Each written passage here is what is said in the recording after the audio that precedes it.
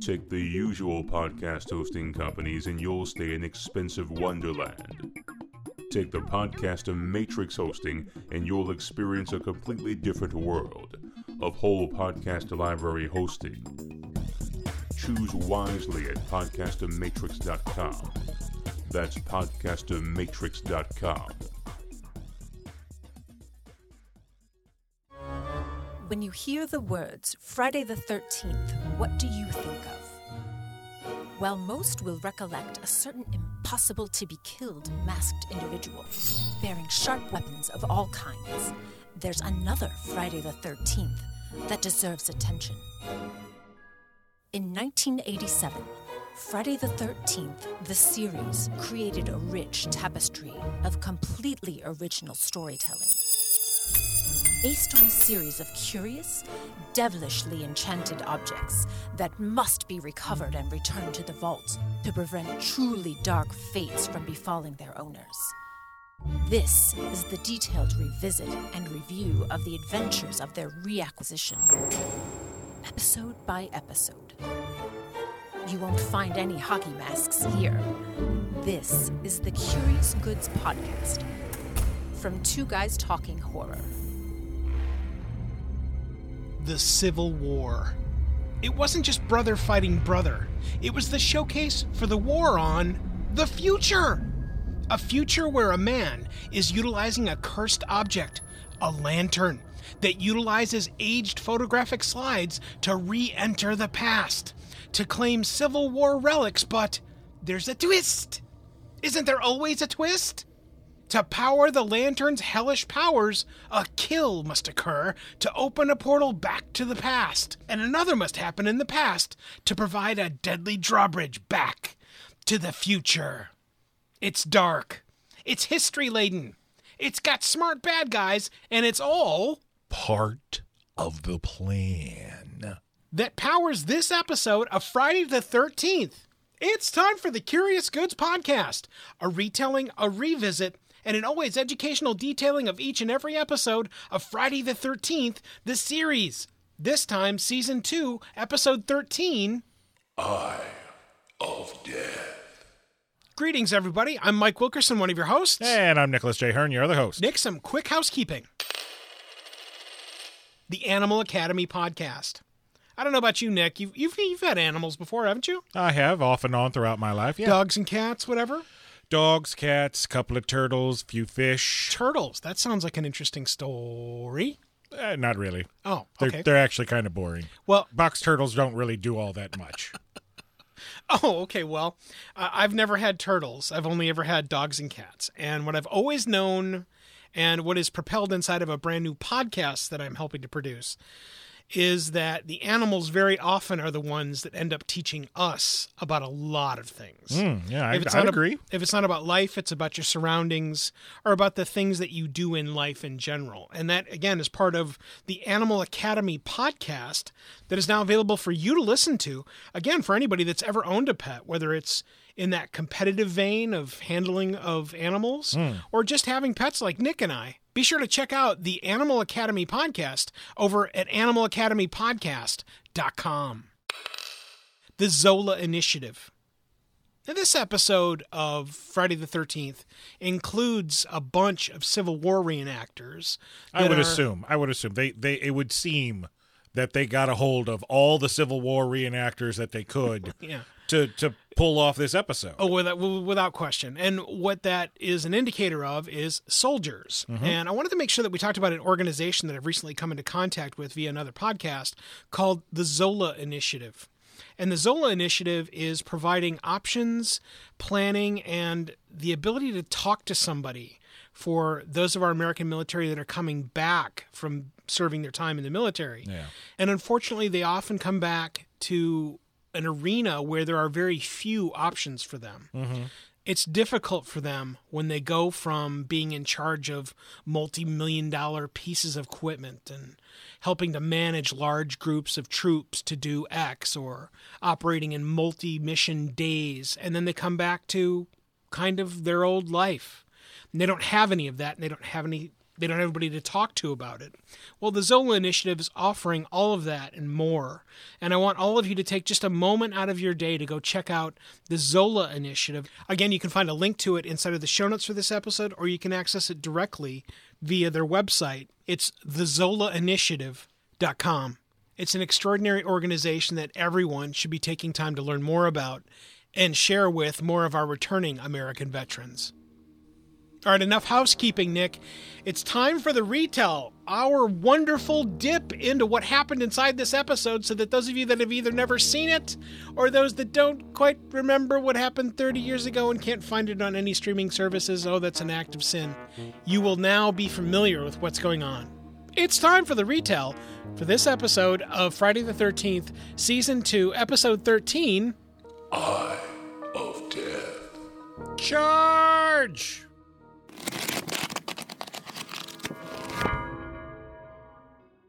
A man in a uniform writes frantically in a Civil War setting. A message to Richard Jefferson Davis. It's 1862, where the man is lamenting his army's future demise. Things aren't going good. He signs his name to the document. It's General Robert E. Lee. A large group of Civil War reenactors are dodging explosions, and bodies are stacked up like cordwood as they are injured and often killed in battle. Then we go into the screaming medical tent, where body parts and the dead are being carted off. Screams of every kind showcase that war is hell. Lee's lieutenants are telling him how close to the end they are. The wounded have to be left now so that they can leave and live. A man in a dark hat and cloak arrives and promises strangely that everything will be fine. You see, the losses on the other side are as bad as Lee's. Lee instructs his men to stay and takes on another piece of information from the man in the dark hat and cloak. His name is Atticus. Atticus Rook. If this ain't the bad guy, I'll eat my hat, Mike. Later on, after more battles, Atticus steals more coins from one of the fallen soldiers' corpses. Across the courtyard, a young man is being tended to by his young wife, Abigail, and her father. You'll be all right soon as the doctor gets here. You just rest there. Everything will be all right. The doctor arrives. It's Atticus Rook. The doctor quickly pockets the bullet-holed, personalized flask-like canteen of the young man and reaches across and snaps the young man's neck. Crunch. The doctor runs as the young woman screams. Ah! He's killed my husband. Soldiers run towards Atticus's silhouette that vanishes into a strangely lighted doorway. Then he reappears inside a modern-day apartment where an antique slide is being shown through an ancient projector of some kind. It's a lantern! Atticus unloads the entire bag of real Civil War trinkets on the table and makes a call.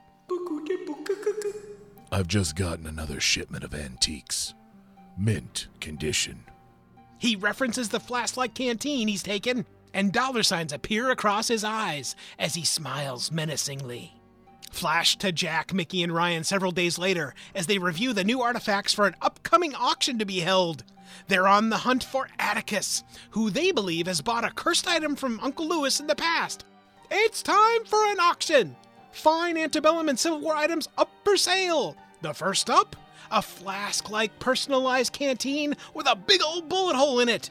The purchase price quickly rises to $10, $11, $12, $13, $14, $15,000. Sold! The night eventually ends, netting both Atticus and Edward the auctioneer a massive pile of ill-gotten money. They begin wondering about the value of General Lee's broken sword, perhaps the next item that will be collected in the past. Jack visits shortly with Atticus. Jack shares that he's recently taken over Uncle Lewis's antique store and wonders if Atticus has ever purchased anything from the store. He states that he hasn't. The keen deductory skills of Jack Marshak, man of action, tell otherwise. More research must be done. Jack dispatches Ryan to follow Atticus while he and Mickey head back to the Curious Goods store to do more research. Later that evening, Atticus is taking his date/girlfriend to his house in a terrible neighborhood. It's creepy. It's his creepy kill lair apartment, and he dons the dark hat and cloak once more. She wonders what's going on. It's time to look at slides. via the lantern, a magic lantern. A cursed lantern. The lamp inside burns for 3 hours, and during that time we can travel through the image shown into the past. An ancient photo is seen. It's General Lee and his troops. The showcase of 22,000 men who die, where Atticus can then pick up untold volume of antiques to be picked up by a picker, a master picker, just like Atticus. It's time for Atticus and the lovely Pretty to visit the past. But first, a little broken neck therapy for his date girlfriend whose death powers the most recent period of time travel. That's one way to fuel a flux capacitor, Mike. Ryan is outside and sees her body being loaded by Atticus into a dumpster. Ryan quickly follows Atticus into his apartment and enters into the past with Atticus. Troops on horseback ride by, and Atticus disappears into the fog and fighting, leaving Ryan now apparently all alone in the past. As artillery rounds go off left and right, Ryan gets cold-cocked by Atticus and is left on a pile of dead Civil War reenactor bodies. Who knew time travel could be so strenuous? Back at the Curious Good shop, Mickey and Jack are wondering where Ryan is, and both contemplate, what is the lantern?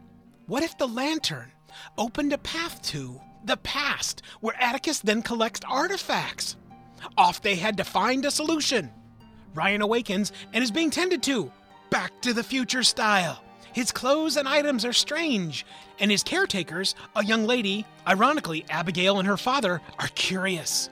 He's a Yankee. Ryan states that he's looking for a man dressed all in black, who happens to also be the man that killed Abigail's husband. Is Robert E. Lee nearby? He knows that Atticus is on his way to see Robert E. Lee. It's time to get Ryan some clothes to fit in. It's time to find Atticus in the past. Ryan is now walking around Sharpsburg. The clothes he wears are the lady's dead husband's. She also bequeaths Ryan her husband's gun and has high hopes that it will be used to kill the man who killed her husband. Ah, simple revenge story, really? In the current, the police are asking Mickey and Jack questions about a young lady's death as they enter into Atticus's apartment building. They've just found the body. In fact, here's the body. Do you recognize her? Of course they do, but they say nothing, except of course to falsify their own IDs and say nothing about the dead girlfriend. Mickey and Jack investigate Atticus's apartment and find the lantern in operation. Looking at the slide, they see General Robert E. Lee and determine that the time, it's from 1862. They continue snooping and find nothing, except of course, fresh blood. They don't understand the mechanics of the lantern, but Jack has a hunch. Jack approaches the wall and nothing happens. He can't get through. What a way to test out the scientific method, Mike. Jack and Mickey find history books, sources of knowledge that Atticus has been using to find his way back to untold riches in post-battle Civil War body-laden treasure troves. They also surmise that the burning candled lantern is Ryan's only way back as well. Back in 1862, Atticus is found by Abigail's father. Don't you move, you murdering son of a bitch. Atticus is working his tricks on the father and kills him. Another lit portal opens to the future, and Atticus runs towards it. He enters and arrives safe. Ryan inspects the body of the now dead man and is seen, and then blamed for Abigail's father's death and hides in a tree and is able to avoid the posse now looking for him. But it's just a case of mistaken identity. Back inside the Curious Good shop, Jack and Mickey are doing more research and putting the pieces together. They surmise that Atticus has to kill to both go back to the past and return to the future. This is confirmed by a photo of a Union spy that was found and then executed. It's Ryan. Oh Lord, the time travel theories abound, but that's not important right now. Back in 1862, Lee is telling his lieutenants about Atticus's return. Apparently, Atticus has promised the general a map of the enemy emplacements. Something smells old and fishy.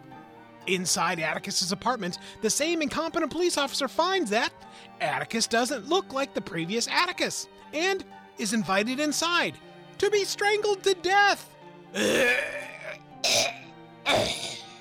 Such a shame, Mike, because he was 2 days away from retirement. Atticus is killed once again, but finds his precious slide has been broken in the process. Considering his options, he calls Edward the auctioneer, knowing full well that he has one other slide dating back to 1862. He also wants to know how soon he could have the money for Lee's rare sword. In 1862, the worst has been confirmed. Ryan killed the young lady's father. But not really. He sneaks up on the young lady and shares with her that he's from the future. She doesn't believe it, but he shares a photo of his home. Will she believe him or blow a hole in the man that has killed her father? The photo shown to her? Money. A $5 bill with President Abraham Lincoln's face on it. Ryan shares more details of what's to come and how important it is to interrupt Atticus as he's going to steal General Lee's sword. To find Atticus, he's got to be close to General Lee. The plan? Ryan can be turned in as a Yankee spy. What could go wrong? Back in the here and now, Atticus visits with the auctioneer and states that he wants the money promised now, as well as the slide of General Lee that the auctioneer has currently. Thanks for the slide. And in exchange, you die. As the portal to the past opens after the kill, Jack and Mickey arrive at Edward the auctioneer's cozy bungalow. The portal shines brightly, and as Atticus jumps through, Mickey jumps onto his back, and she too, into the past. Poor Jack's left all behind. He never gets to travel through time. Time warp 2, 1862. General Lee is having his photo taken as Ryan and the young lady present themselves. I've caught a Yankee spy. Listen to him. He's from the north. I caught him at the bridge going through corpses. Whoa. The photo that Mickey and Jack saw in the research books is snapped quickly. The future is becoming true. Elsewhere, Atticus and Mickey are presenting fisticuffs. Mickey gets bitch slapped by Atticus and then runs off into the night. After recovering from her being bitch slapped, Mickey steals a horse and mounts a stud of a different kind. Yeehaw! Back in General Lee's HQ, Ryan's being grilled and begins telling General Lee about Gettysburg, but can't remember much else, except of course that Atlanta is burning. What? In walks Atticus. Oh, look, a Yankee spy. Atticus hands General Lee the promised map of northern enemy emplacements. Ryan warns Lee about Atticus and his interest in his sword. You see, as a payment for the information-filled northern emplacement map, Atticus walks out of the barracks with Lee's sword. Abigail deftly follows Atticus to where Ryan is about to be executed. He is quickly rescued by Mickey on horseback. It's all terribly exciting. As Ryan and Mickey ride off into the dark, idiots not helping anybody, Abigail draws down on Atticus, who wrestles the gun free and shoots Abigail in the 10 ring. After arriving back from their interesting, for no reason, amazing horse ride in the dark, Mickey and Ryan return to the gunshot lass, and she dies in Ryan's arms as she remembers her husband. I know I will see him soon. Ryan wants to kill Atticus, but can't. Why? Because the portal to the future has been opened because of Abigail's death. He and Mickey dash to the door and jump through. After arriving back safely, Jack quickly tries to blow out the candle inside the lantern. As he does so, he ends up entrapping Atticus, partially in the present, partially in the past, but mostly inside the wall. Great Scott! Later on, the three ponder what would have happened if Atticus had not actually interfered, but it was all supposed to turn out the way it all unfolded. The recovered sword of General Lee? Well, obviously, since the original was broken in defiance by Lee in the past, this one is obviously a fake. The cursed lantern, bathed in blood and history, is now recovered! Every episode of Friday the 13th has goods and bads. Let's focus on the good. Civil War stuff, setting the stage for war. This was great. This, of many things inside of this episode, was wonderful because, once again, not only have they created an effective background for everything that is time travel to the past, Right. they have instantly made something convincing where they can put the actors in front of any single scene, shot with a camera anywhere, and it all works wonderfully. Right. And I know that we poke fun and say that it's Civil War reenactors, but I would actually think that it probably would be a smart idea to hire Civil War reenactors to be a part of that. Yeah, very often inside of things like this, they use Civil War reenactors because if you think Star Trek fans love to have costumes that are spot on and as seen on the camera, Period accurate, right. dude, these folks are beyond amazing when they make their stuff and the actual looks of it. Yeah. The attention to detail inside of their ranks is literally legend. Well, this is getting them is a giant win for anybody. Oh, hell yeah. Because this is one of those episodes where we spend a lot of time with the setup. Mm-hmm. The episode starts in 1862, and we're there a good 6 minutes, getting the feel of the battlefield. We're taking where we see the sawbones where the doctors are cutting off limbs, and even though there's not a lot of gore, it still sets the mood of holy shit, this is a battlefield. Yeah. These guys are dying. There's a couple of screams that are reutilized inside of this, but again, it's terribly representative of a terrible time in American history, but one that has so much impact. It's really, really pulled off well here and sets the stage literally for where we're going back to, but then also what we come back to. Yeah, and the smart thing that they did was all of this takes place at night. Yeah. So all of it's shot at night, so you're able to actually hide a lot of the crimes. Right. Yeah. Pace and prestige of the item. Two things here. The pace of this episode was phenomenal. Mm-hmm. Yeah. And we've talked about it so often, I don't know that we need to bloviate about pace. You get pace, you can pretty much score the episode as an average or above instantly. Yeah. Pace is super, super vital to just about anything living. The second thing is the prestige of the item. I love the majesty of pondering an old lantern that you could put slides in that showcase these old kick-ass slides from ancient times past. I love that. And that it is the item inside of this makes it has that mystique. And it's the mystique that I love about the concept of antique cursed items. It's perfect. Right. Yeah, it's absolutely perfect. This is also one of those cases where it's not overly complicated. Right. You know, we have a simple item and the curse involved is simple as well. Yeah. Again, the kill on the front end and the back end is a wonderful mechanism for getting the job done, and it's showcased perfectly here. Yeah.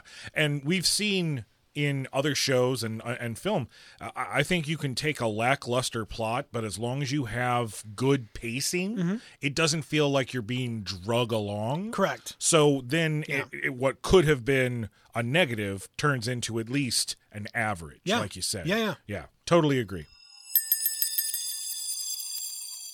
An intelligent foe. I love this. And it's missing in far too many things that are now on television, inside of streaming services, all of it. I am looking for the guy that would be me if I were bad, i.e., it's the guy that's going to find what is at least a plan that makes some sense and is going to net you what you want, and then you go and do it some more. And the only reason that you might stop is because maybe you're going to get found out. But you'd probably just venture to another town, and with all of your ill-gotten gains, you'd manufacture another ID, and you would continue doing the same thing. Yeah. That is exactly what we're presented with here, and I love that. I love that Atticus never does something stupid. He does everything according to what is going to net him the end of his plan. I'm actually going to disagree with you there. All right. Because he does do something extremely stupid. He decides to just dump a body in the dumpster outside of his own apartment. That is not smart body disposal. Now, Agreed. The thing is that we're actually going to jump into the next section for the bads, and we'll talk about this. But I think we didn't get enough time with Atticus to get the scope of his plan. So maybe it was more of a rush job. Maybe he's been more careful in the past. Who knows? But unfortunately, that was like a big glaring red flag of, wow, this guy doesn't, for as intelligent as he is, this guy doesn't know what he's doing, because you do not drop a body that close to the scene of the crime. Agreed, but we'll get into even more of that, because with the competency of law enforcement shook us inside this episode. We're dipping our toes into the bads right now, and we're not even done with the goods. As an intelligent foe, Atticus has a plan. He even kind of jokes about it with Jack, you know. Take a page from doctors. Have a specialty. Yeah. He specializes in Confederate Civil War antiques. Yeah. That shows his intelligence. He's also done the research to where he can blend in back there. And well, unless he gets caught snapping somebody's neck. But other than that, Atticus is a worthy foe for our heroes, and he's one of the simple fact that his name is Atticus Rook, that just screams bad guy. Yeah. It's like he should have a union card from the villains union, Atticus Rook. Yeah. That's what we thought was great inside this episode. What did you think was good? Let us know what you think by going over to our website. Again, that's CuriousGoodsPodcast.com. Fill out the quick web form and let us know what you thought was good inside this episode. Friday the 13th, the series comes with the goods and the bads. We've covered the goods. Let's take a look at the things that were not so good in this episode.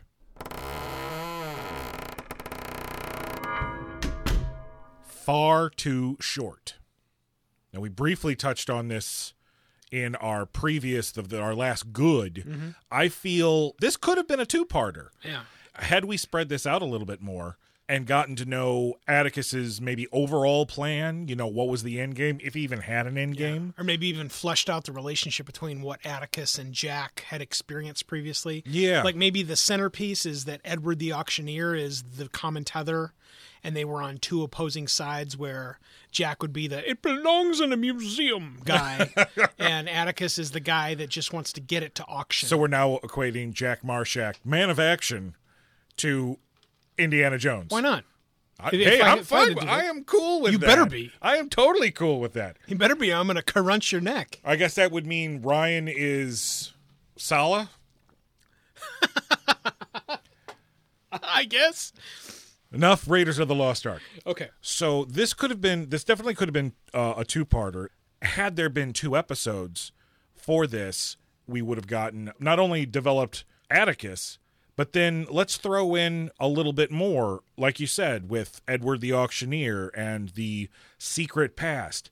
Maybe Atticus worked with Lewis a hell of a lot more than just buying an antique item from him. Yeah. Atticus could have been somebody that helped distribute more cursed items. I mean, Atticus could have been built up as a big-time foe. Yeah. And I feel like we missed out. I think we missed out not only from this episode, but in general, because the overarching villain that becomes the arch villain, inside of a series like this is something I think that would go over really well. Yeah. I think of a bunch of different series that had their arch villains that probably eventually get killed, but not always. And when they're able to circle back around or insert themselves unknowingly or help to propel a reasonably inane season of formulaic episodes, the one that's coming up to the top of Bubble of Mind is something like an NCIS, where there is at least one overarching villain across a lot of the very first half of that series. And I'm sure it's been super endearing. Yeah, I'm sure it's been around for a while, but I really noticed the quote unquote big bad of a season really coming into play as a big time trope in the 90s. Yeah. It hasn't really gone away. It's just now most of the time, if it's not network television, now seasons are shorter. Yeah. And it makes a little bit more sense to have an overarching villain if you're only doing 10, maybe 13 episodes. Yeah. 22? It's taking you this long. It's taking you 22 episodes, essentially a year, to finally get the bad guy. And then in the next season, it takes the same amount of time to stop this new bad guy that's come along.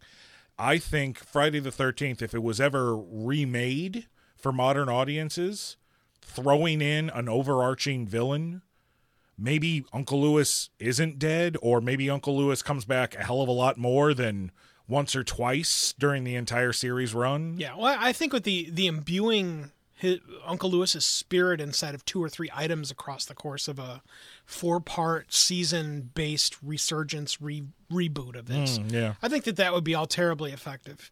And again, it would reinstill that concept of what we're working with in regard to the cursed items, but then also the characters.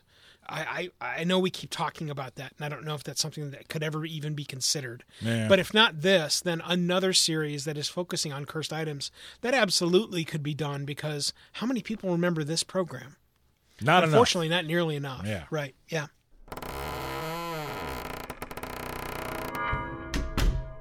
Stupid police. Wow. Hated this. I get the showcase and the need for there to be dummy cops, as in particular a detective in this case. But wow, we kiddingly said that he's 2 weeks from retirement, and I'm trying to think if that would even have been a piece, because at least he would have mentioned something bad to somebody as he's out leaving. But it was terrible. It was absolutely terrible that he's so nonchalant about collecting information, and then just dumb about walking into the apartment and being murdered by Atticus. And yeah, he's by himself. I mean, maybe he feels confident because there's officers downstairs, and eventually if he doesn't come out, somebody will come looking for him. If it was like, "Hi, my name is Jack." "Oh, well, Jack, it's nice to meet you." And then later on, this guy also says, "Oh, hey, my name is Jack." Cool. Meeting 2 Atticuses within 24 hours of time and nothing. Not to mention the fact that Jack and Mickey looked harmless while Atticus looks like a bad guy.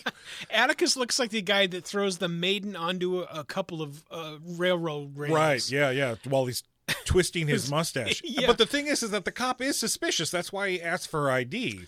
I guess. But then, no, come on in. I'll show you my ID. And I strangle you with my bag. My man purse. I use it to kill you.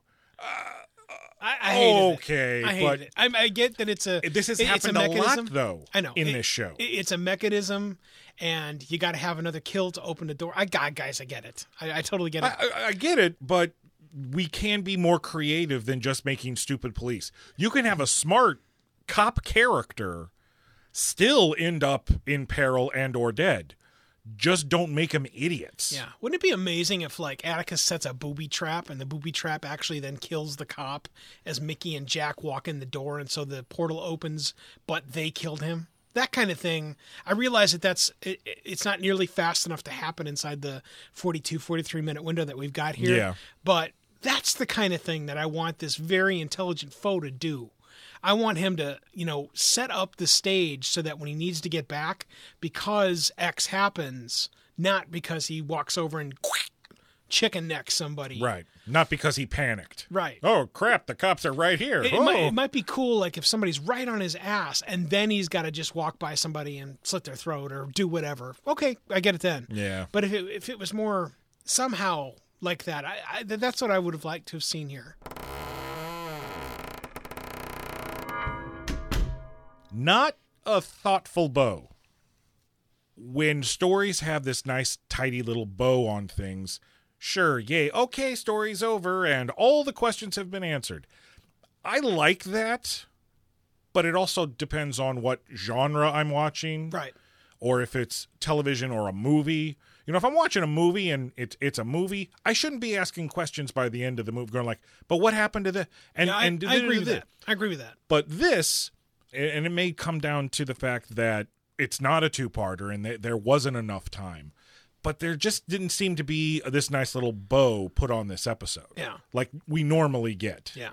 I can remember vividly when I first saw the episode of Quantum Leap that featured the JFK assassination. Ooh, yeah, a 2-parter. And it is phenomenal. Yeah. It's one of the things I hold up on the top of the pyramid of awesome TV.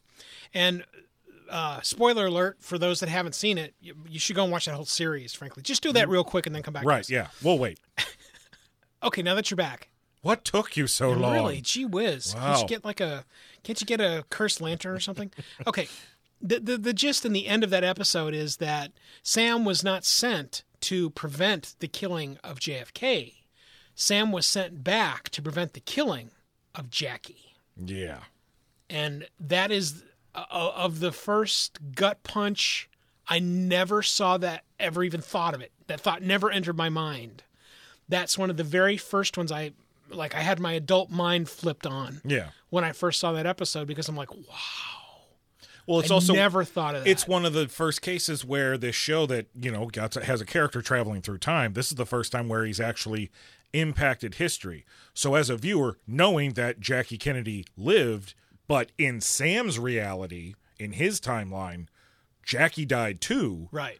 This is the first time where this show is actually, we are seeing he has changed something in time, but we've taken it for granted because that it's is our always been our time. And what I was looking for, and we talked about this too, and I want to make sure we share this before I forget it.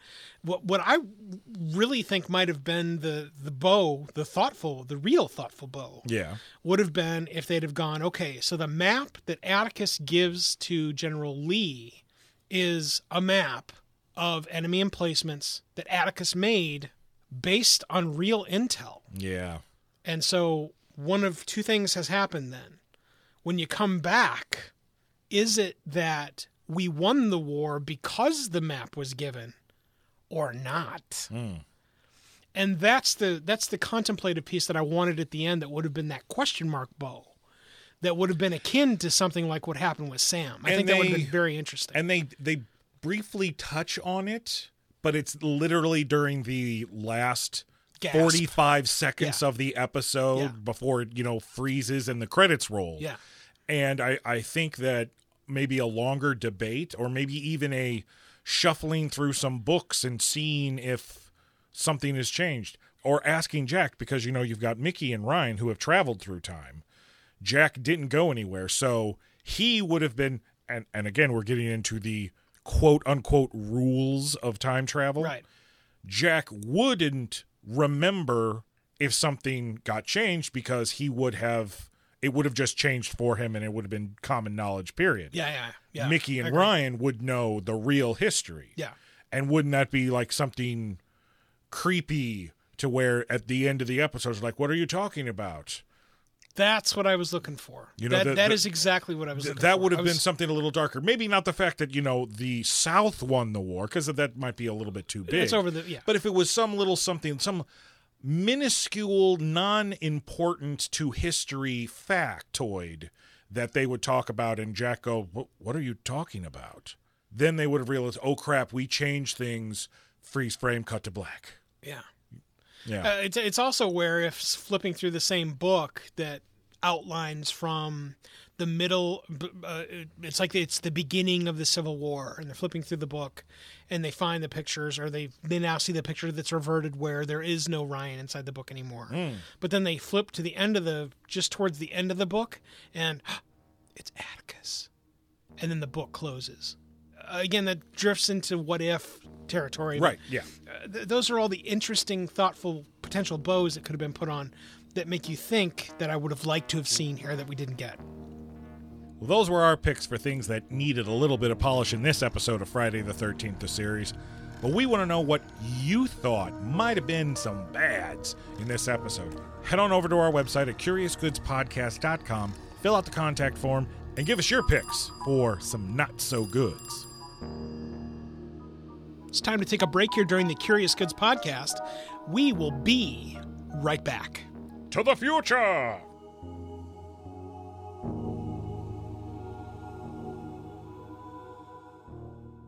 Wouldn't it be cool if your advertising could last forever? It can, with perpetual advertising. Here's how it works. Magazine, radio, and television ads are efforts that people might see or hear once, and then they're lost forever. Perpetual advertising provides you with the chance for repeat exposure and replayability weeks, months, even years after it's originally inserted inside a podcast. So even if your advertising is included in a podcast years ago, those efforts are still impactful, providing you with true return on investment, real impact, thanks to perpetual advertising. Are you ready to change the way you and your company or organization advertises? Find out more and launch a unique perpetual advertising effort now by visiting twoguystalking.com/sponsors. Make your podcast soar with the Editor Core. Editing podcasts can be rough. Everyone knows that you'll spend at least double the time you use creating the podcast when editing it. Then there's the control freak factor and the gotta get it right the first time. Well, it's time to shove all that out the door and make your podcast soar with the Editor Core. The Editor Core is a talented, experienced team of podcast editors that have edited tens of thousands of hours of podcast content, and they're ready for yours now. Check out editorcore.com because it's time to make your podcast soar. Editorcore.com. That's editorcore.com. Thought about a career in voiceover? Need a great, cost-effective on-hold message for your organization or business? Don't know where to start? Check out The Voice Farm, your one-stop shop for voiceover needs. Check it out now by accessing The Voice Farm at voicefarmers.com and see what difference can be made with a company that is truly outside the box. From the Voice Box, voicefarmers.com. That's voicefarmers.com.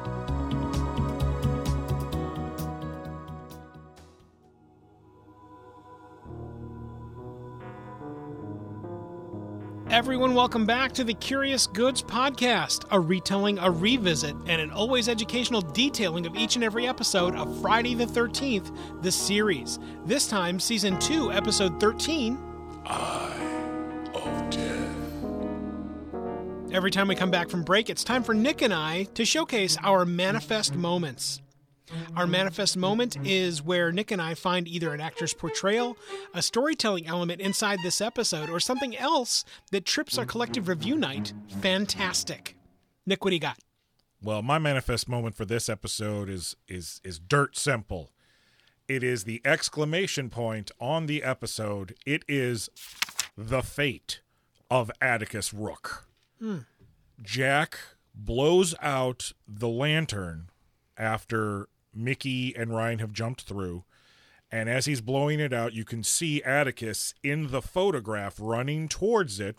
He's going to cross the barrier, and the light goes out, and we hear this blood-curdling scream, and the camera comes in, and there's the gun that Atticus was holding, and we pull to the side, and the hand, Atticus's hand with the gun, is trapped inside the wall. Yeah. And I'm like, oh, crap. Yeah. But wait, there's more. Yeah. We keep pulling back more, and then we reveal the impression of Atticus's face and his other hand trying to push through the wall. Yeah. And that is where we leave our villain. Yeah. I was absolutely blown away. Yeah. Out of all of the villain deaths that we've had in this show, this one might actually be my favorite. I know we're barely halfway through season 2, and we still have a whole nother season to get through. Mm-hmm. But damn it if that wasn't cool. Yeah. I love practical effects like that. Mm-hmm. And I love the fact we're revisiting a show. That's what you used, man. You used the practical in-camera effects, and that was spot on. That is my manifest moment. Yeah, there's no question that stagecraft has such a presence inside of this show that I'm so appreciative of what they were able to pull off inside of the show just based on general stagecraft. Yeah, the ability to use something like that is static and then use the camera to tell the story. I love that. Mm-hmm. It is a craft and it is a skill set that has to be polished, and I'm so glad it's showcased here. My manifest moment for this episode is probably the portal.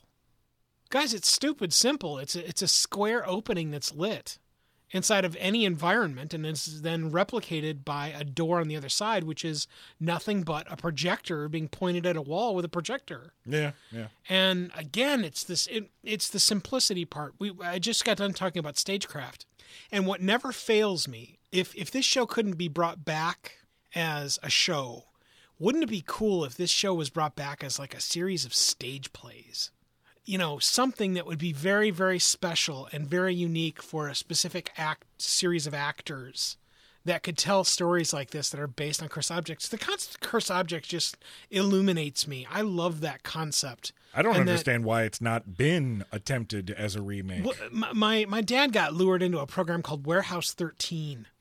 And I think that was also like a salvage recovery thing for antiques also. Never watched it, but I didn't either. I'll look into it then.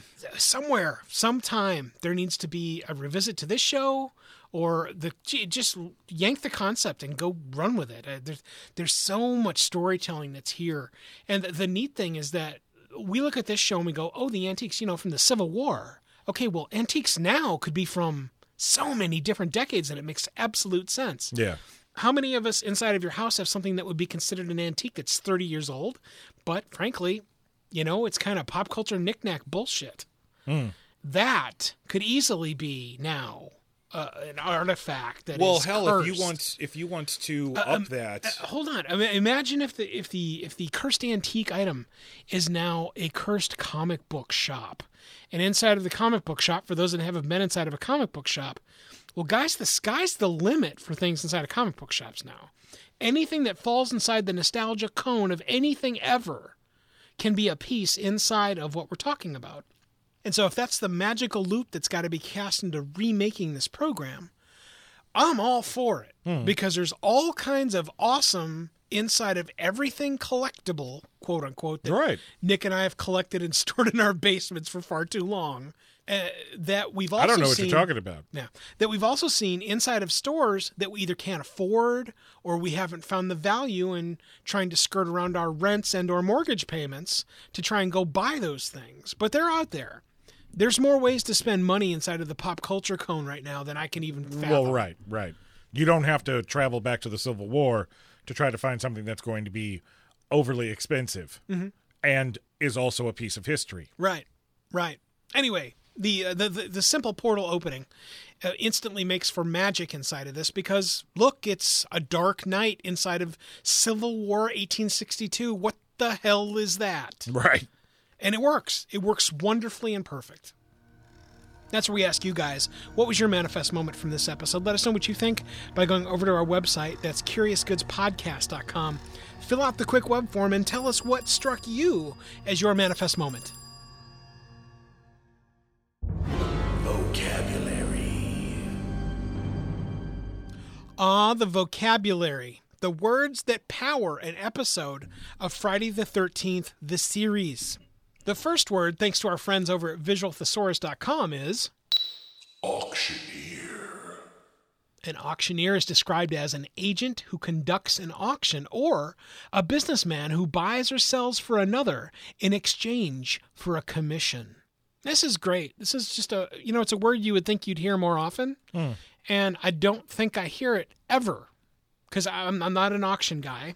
Yeah. And the auctions that we now have online, i.e. eBay or insert whatever auction site you like to go to, well, the word auctioneer is not really actually mentioned.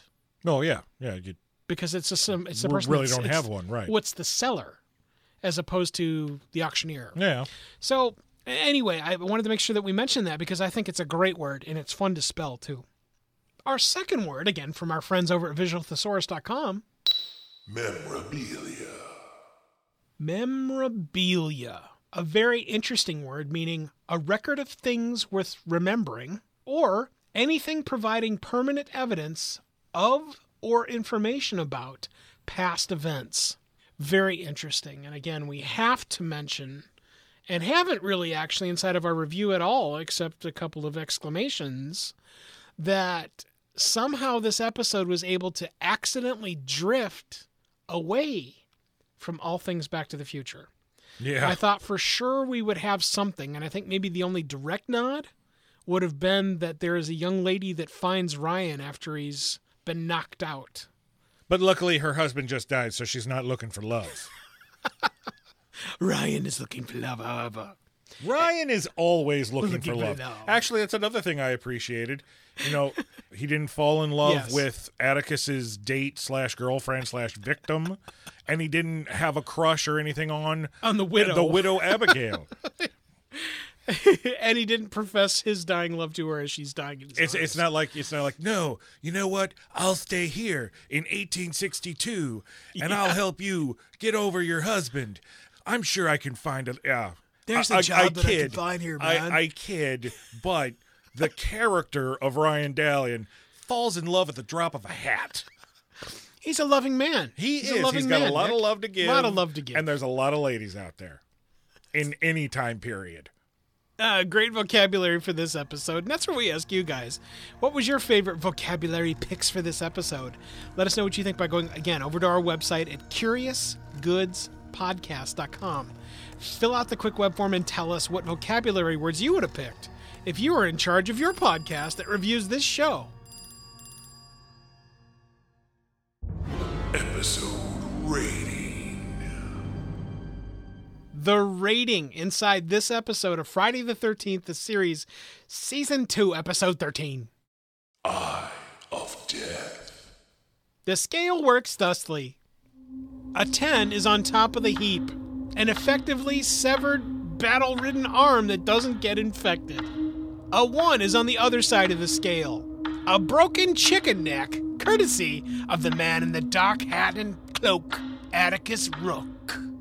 Everything starts at a 7 as an average. The numbers go up with positives, the numbers go down with negatives, and Nick? There are no halvesies. Nick, what do you got? This episode was fun. I don't recall this one from my past. I don't either, like at all. So this again, it was new to me. I was very impressed with the storytelling, the pacing. Mm-hmm. The majority of the acting was handled extremely well. Yeah. Usually I talk about how this show tends to recycle actors. I didn't bring it up during any of the goods or the bads. I am going to touch upon it here. We had Bernard Burns, I do believe that's how you pronounce his last name. Fine actor. This is his third appearance in Friday the 13th, the series. You may remember him from such season 1 episodes as The Quilt of Hathor, The Awakening, where he played Inquisitor Holmes. Nope. Well, remember he got killed really quick. And then actually only 2 episodes later, The Pirate's Promise. He ended up playing. He was Barney. He was the drunk. Barney the drunk. Oh Yeah. How could I possibly forget him? Wow. Well, I'm glad I remember this stuff. And then in this episode, he plays General Lee. Oh, okay. Yeah. So we've got 3 great performances. 3 characters completely different, and he pulled them off well. I'm sorry to actually see that he doesn't appear in any more episodes, but 3 I think is the limit for before people go like, well, wait a minute, you look familiar. They don't. There's only one guy on planet Earth that cares, Nick, and that's me. I'm glad that you care. And I care. You do. I do care. You're a caring I care too host. much. Thank you. I'm a very caring host. I appreciate your caring. There were things in this episode that definitely check all the right boxes for enjoyment, but then there were a handful of goofy things that unfortunately means I can't give this as stellar of a rating as it could have gotten. So my rating for this episode is an 8. One of the values of an episode like this that features, quote, time travel is that it instantly takes on a mystique. I think the expectations go up instantly when you know that there's time travel involved. So you look specifically for things to not work. Or I kind of think of when we had to try and devise the 3 bads for our list inside this episode. And frankly, I think you and I had trouble coming up with 3. I think we had to push and squeeze and not as hard as some episodes in the past. Nah, maybe. The gist here, though, is that not only did this episode check all the right boxes, I think that had it been stretched into a 2-parter, I think we'd have had 2 extraordinarily good episodes. So while I can't give this one the top score, I'm definitely going to chuck it down a notch and give it a 9. That's where I ask you guys, what did you think of this episode of Friday the 13th, the series, Season 2, Episode 13, Eye of Death. Let us know what you think by going over to our website, that's CuriousGoodsPodcast.com. Fill out the quick web form and tell us what you thought of this episode. Another episode of the Curious Goods podcast and the book. Nick, now that we're done. Yes. And done early, actually. I've got some extra time, and I've got a surprise for you. It's nothing like the surprises you've had for me in the past, No, right? not at all. Not at all. Sit back and take your shoes off. Y'all come back now. Oh, okay. All right. As you can see up on the screen here, Okay. this is my slideshow of my family visit to northern Wisconsin.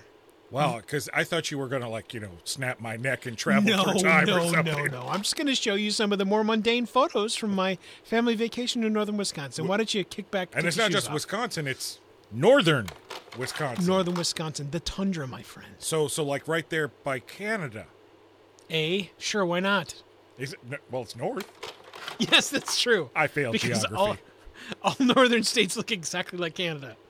I didn't say it looks like Canada. I says it's close to Canada. Anyway, settle back in. Let's take a look.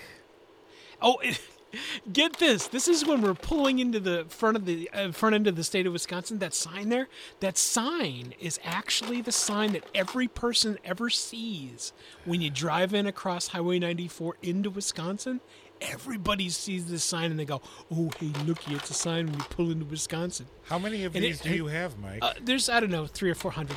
Anyway, as you pull further on past, maybe another 6 or 7 miles. I changed my mind. There's this. Could you just break my neck? Thanks for listening to this episode of the Curious Goods podcast. We are always interested in learning what you remember about these enchanted items and their tales of reacquisition. Connect with us immediately at CuriousGoodsPodcast.com to share your treasured information. Until the next artifact reveals itself, the vault is now closed.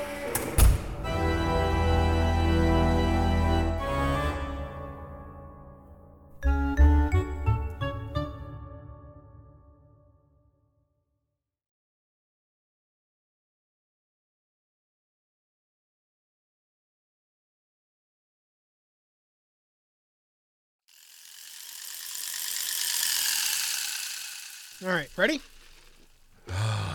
Like lunch meat.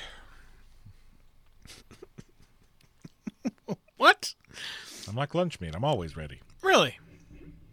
I Lunch don't know that meat's I've ever always heard ready. that before, really. Oh, you've never heard that one Never before? heard that before, no. I've never heard that before. You have my permission to use it. I've copyrighted it. Trademarked.